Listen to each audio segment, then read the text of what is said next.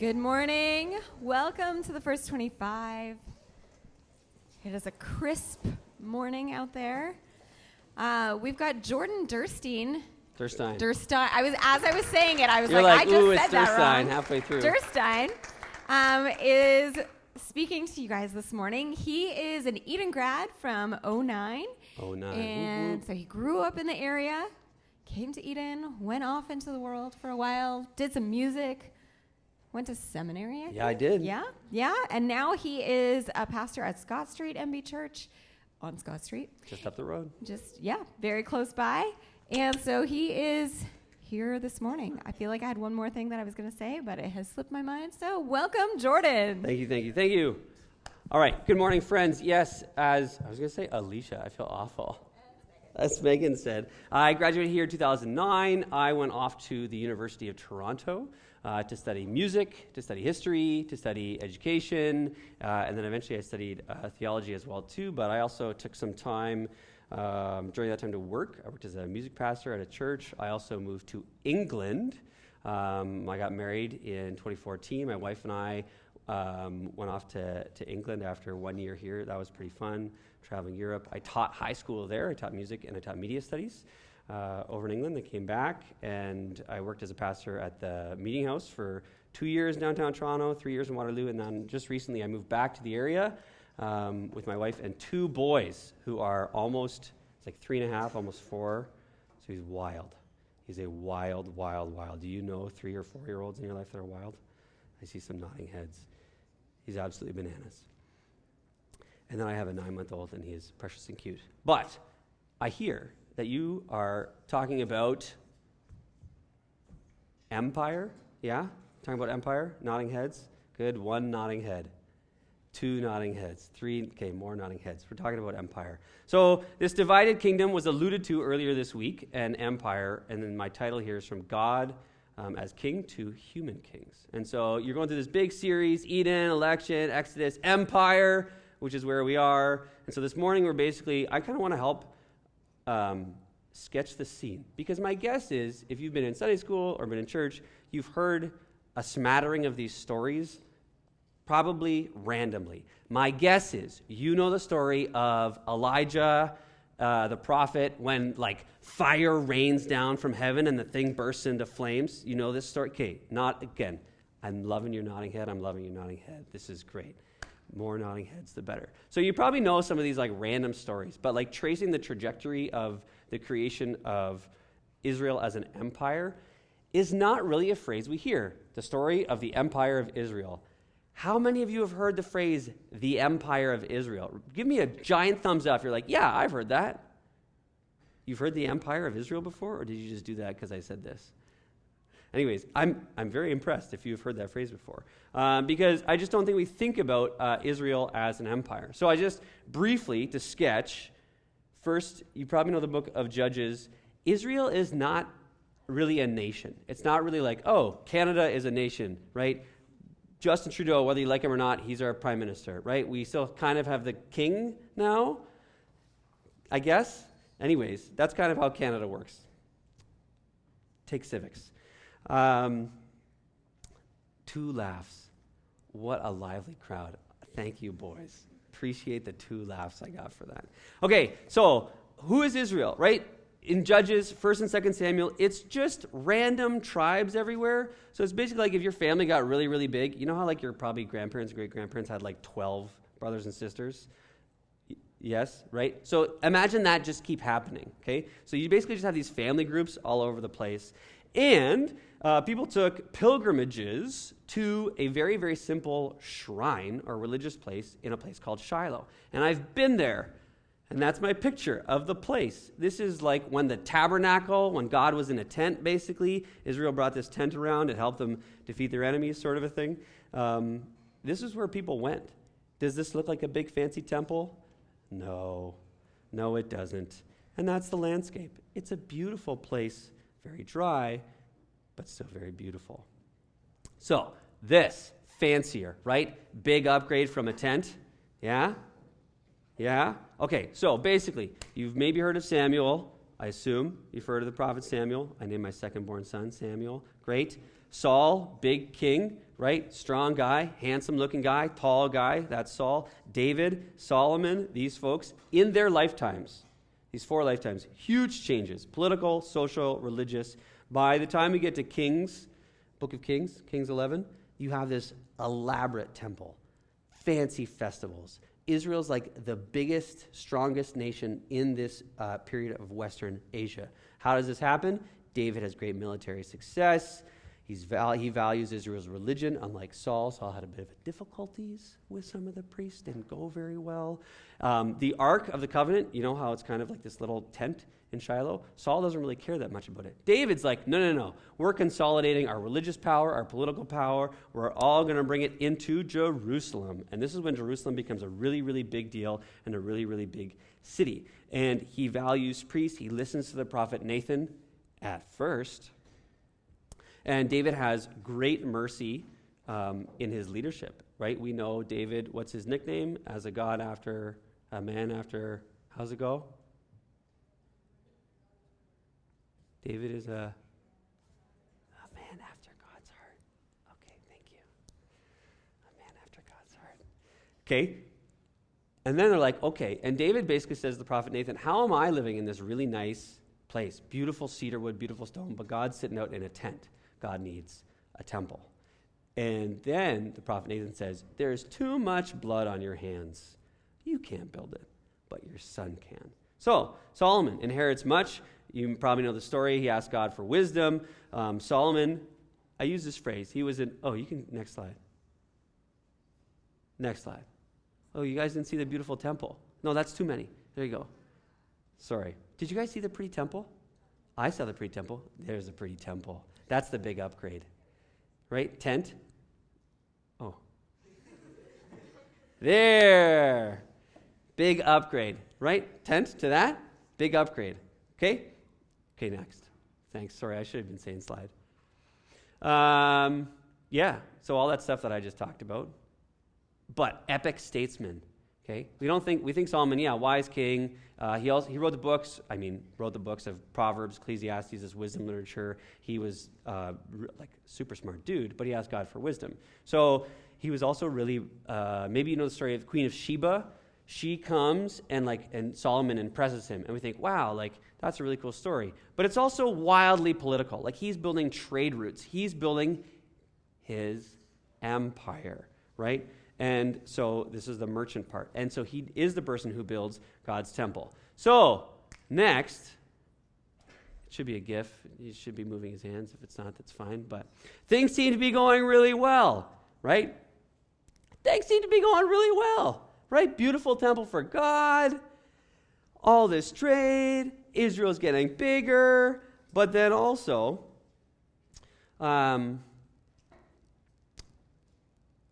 things don't go terribly well. Why? You can go next slide. So I said King David's nickname, we already said, God after man's own heart, right? Things are going well. David and Solomon, actually, toward David's death, they conspire to consolidate power through assassination. That's what God wants everyone to do, right? Consolidate power through assassination. Yes, that's a better laugh. That's a better response early on a Thursday morning. Now we're talking. So basically, David has these sons, and they kind of are infighting, and they kind of want to fight over one another, and David's like, no, we don't want that to happen, so hence conspiracy to make sure Solomon gets the reign and there's no competition. I'm massively oversimplifying a longer narrative, but for the sake of an overarching story, I think it's important. And so what we see is Solomon, King Solomon, son of King David, great king of Israel, ends up looking more like Pharaoh than David. He has this massive wealth, this huge military. He uses slave labor for his building projects. He has many wives of kings. So these are political. It's 700 wives and 300 concubines. That's a lot of women. Do with that what you will. And he embraces the religion and idols of the foreign kings, of the foreign wives that he brings into his house. So basically, in Deuteronomy 7, there's a list of all the things that Israel should do and how kings should behave. And at the end of Solomon's life, it's none of that. it's none of what he asks Israel to do. It's none of what God wants his followers to do. So if you go next slide, basically Solomon loves these women. He's not fully devoted to God. He follows Ashtoreth, Molech. These are like the gods, kings, idols of other nations. And so in 1 Kings 11, so the Lord became angry with Solomon. And because his heart had turned from the Lord, God of Israel, ... a little bit later, I will surely tear the kingdom away from you and give it to your servant, ... I will tear it out of the son of your hand. And so that servant, if you go next slide, is a guy named Jeroboam. And Jeroboam worked with kind of the northern nations, and he helped organize a lot of Solomon's building projects. But Rehoboam, great names, right? When you're thinking about naming your kids, I think Rehoboam and Jeroboam should be top of the list. Pro tip. Your partner will be very happy with you, whoever that person ends up being. So, Rehoboam, son of Solomon, okay? Just like his dad, towards the end of his life, he has all this stuff. So when you have lots of stuff, guess what? You want more stuff, right? When you have power, you want more power because you got to protect what you have, right? You have all this stuff because you need more taxes. Well, we need to do more building projects, right? More slave labor. Bad things. Really bad things, okay? And we just read that prophecy from Ahijah who basically said, your kingdom's going to be divided. So Jeroboam rejects the policies of Rehoboam and leads these northern tribes to separate. And so if you go next slide, he's got this great, what I say chirp. What do you guys say when you make fun of somebody? Do you call chirping still? Is that a thing? Okay, great. Thanks. What part do we have in David? What part in Jesse's son? Look at your tents, Israel. Look after your own house, David. Right? Big burn, right? Okay, so they're the north. This is like David's line. They're like, we don't want you anymore, so get away from us. So, right? So that seems good for the northern kingdom. We're like, right, Rehoboam, he's like, we don't, or Jeroboam against Rehoboam, he's like, we don't want slave labor. We don't want heavy taxes. We want to follow God. Sounds good. However, they build temples with golden calves in Bethel and Dan. And again, earlier in the Torah, there's this whole bad situation with Moses and them worshiping golden calves. They don't get it, right? It's like you should worship God, not the golden calf. So things don't go very well for the north either. Next slide, map. Yay! Nice little break from words. Get to look at a map. So basically, you can see this yellow part, Judah at the bottom. See Jerusalem, nice little star. That's the capital. That's where they moved they moved the tabernacle, built the temple, and then you'll see you got. Does it say Bet El? It does say Bet El, which is Bethel. It's just a Jewish way of saying Bet El. Means house of God. And then Samaria as the capital there. And I don't know. They built the temple, the two temples, one's in Bethel and the other one's in Dan, which is further north. But it's not on that map. But anyway, Samaria becomes the capital there. I don't know if that's helpful, but I like looking at maps. Nice. Samaria is a cool place. Samaria is a city called Nablus today in the West Bank. And if you follow politics, the West Bank is a very interesting place. That Shiloh, that place I showed you earlier on the map, that's in a Jewish settlement. So I don't know how you feel about politics today, but it's very complicated that you have Jewish areas and Palestinian areas, and it's all bad. It's like there was a divided kingdom 3,000 years ago, 2,000 years ago, and there's still a divided kingdom today. But now it's more complicated because it's not just Jewish people and Samaritans. Now you have Jewish people, Samaritans, Christians, and Muslims all in a delightful pot of a very, very small area right against the Mediterranean Sea. And it's really sad. It's really, really, really sad. It's a really, really tragic thing. It was tragic then. I know I'm kind of trying to be lighthearted because I'm trying to do like a history lecture and make it exciting for you. But there's a lot of death, right? There's a lot of blood, and that blood is still being shed today, and it's really, really complicated and really, really sad. Okay. Next slide. We'll lighten up the mood again with some violence, okay? 20 successive kings in northern Israel, 20 successive kings in southern Judah. That's kind of what the book of Kings tells. It's a little bit messy to read. I did a fun thing in the pandemic. Did you do fun things in the pandemic? No, boring pandemic. On Saturday nights, there was no hockey night in Canada. I was really mad. So I said, what could I do on Saturday night when my kid's asleep and my wife is exhausted and she's asleep? I thought, I'd like to read the Bible a little bit more. So I read the Bible on Zoom with like 8 to 10 other people, and we just read the Bible for the first time an hour and a half straight. We read the whole Gospel of Mark, and we thought that was cool, and then we talked about it. And then we did it again every Saturday for like 18 months. And so we actually read through, I read through all the New Testament at least once. I read through good chunks of the Old Testament as well too. So it included the book of Kings. And it was wild to like read through these chunks at a time, because you're like, oh man, they really messed up. And they're like, oh man, this looks like a lot of modern politics right now. Maybe with like less assassinations of political leaders, but still very similar to world issues today. So basically what the book tells is like, okay, how do the kings do? And this is the criteria. Did they worship the God of Israel alone? Did they rid Israel of idolatry? And were they faithful to the covenant like David? David's held up as this like great example of someone who follows God's covenant. Because even though he did mess up, he was still a man after God's own heart. Thank you. Very good. Okay. So in the north, how many kings were good? None of them. 0 out of 20. Good job, Israel, right? 0 out of 20. How would you feel if you did 0 out of 20 on your literacy test? Not good.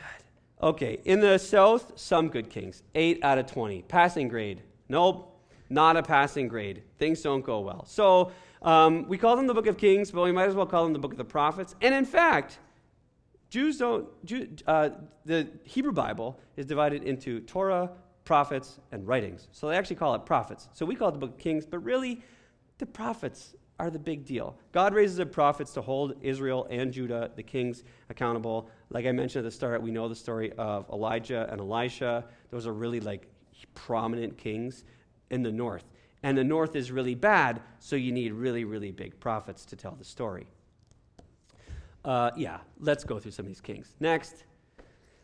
So, Nadab, Jeroboam's son, right? Okay, Solomon, Jeroboam, Nadab, you guys have memorized all this? Perfect, great. So, he ruled for 2 years, then he gets murdered by Baasha, then Baasha's son also only rules for 2 years before getting assassinated. Then this guy Zimri, 7 days! 7 days, and then he gets assassinated. That British Prime Minister was just mentioned, she served for like 40 days? That was pretty short for a British Prime Minister. Whew, that's rough. Anyways, this guy Omri who kills him, he brings stability for a little while. He's the guy who makes the capital happen in Samaria, because before they were kind of just still kind of scattered. So similar to David, how David's like, let's make Jerusalem a capital, bring our religious center here, bring our stuff here. He does the same thing for Samaria. He's like, that was a good move a bunch of decades ago. Let's do that. So Samaria becomes a big place. And then this big Elijah with Ahab and Jezebel, the showdown. If you haven't read 1 Kings 17 to 19 or haven't heard like a fiery preach on it at some point in time recently, it's a good 2-3 chapters. It's pretty entertaining for Old Testament reading. Highly recommend. So next slide, 2 Kings 17. Again, if you were to pick a chapter to read that's like pretty pivotal, 2 Kings chapter 17 is pretty pivotal. So, at least in telling the story. The Israelites persisted in all the sins of Jeroboam and did not turn away from them until the Lord removed them from his presence, as he had warned through all his servants and the prophets. So the people of Israel were taken from their homeland to exile in Assyria, and they are still there. So, Assyria. Have you heard that? Have you heard that before? Assyria. So, kind of Israel is a big nation. Assyria, also other big nation. They basically totally invade, totally destroy, knock down Samaria, take people away.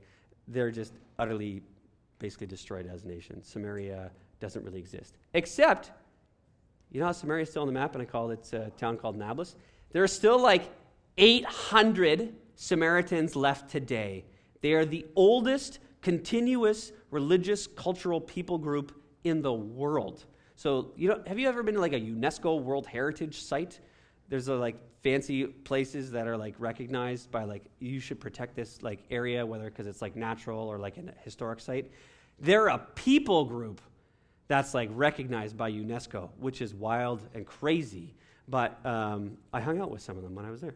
It was pretty cool. Okay, so things are awful for the north.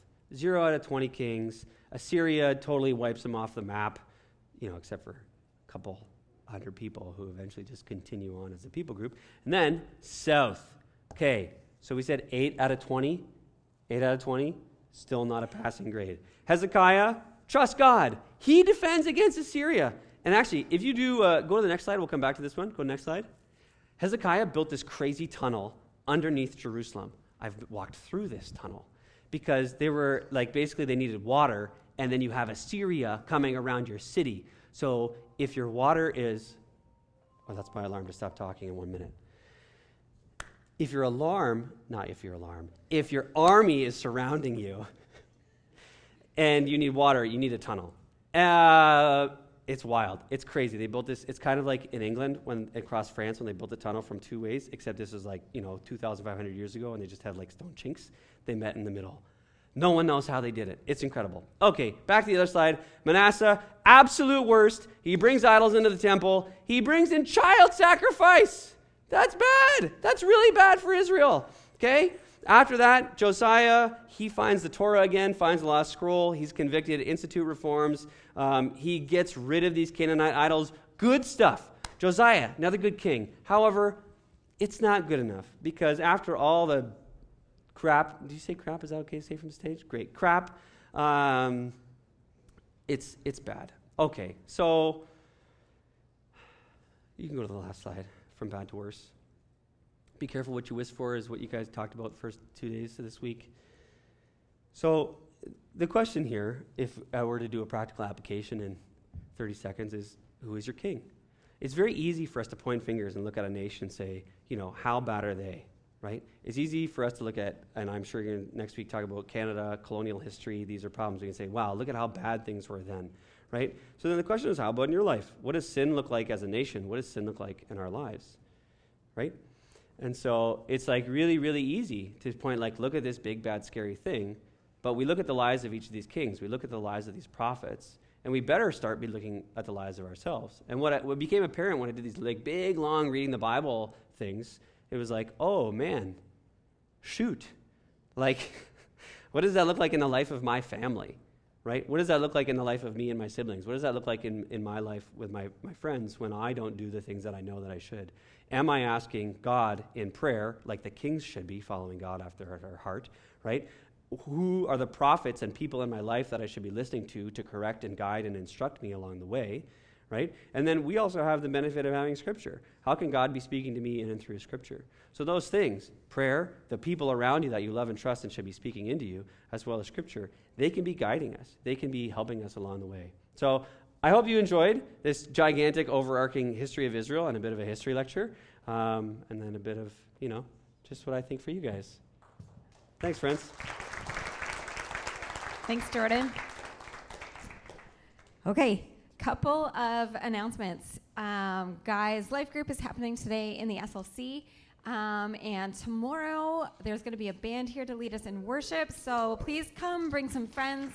It's going to be great. Yeah, I'm going to pray, and then when I'm done, if you guys could tuck the chairs back into the tables as you go, that would be great. God, thank you that you are faithful even when we're not. Help us to walk with you today. Amen. Amen. All right.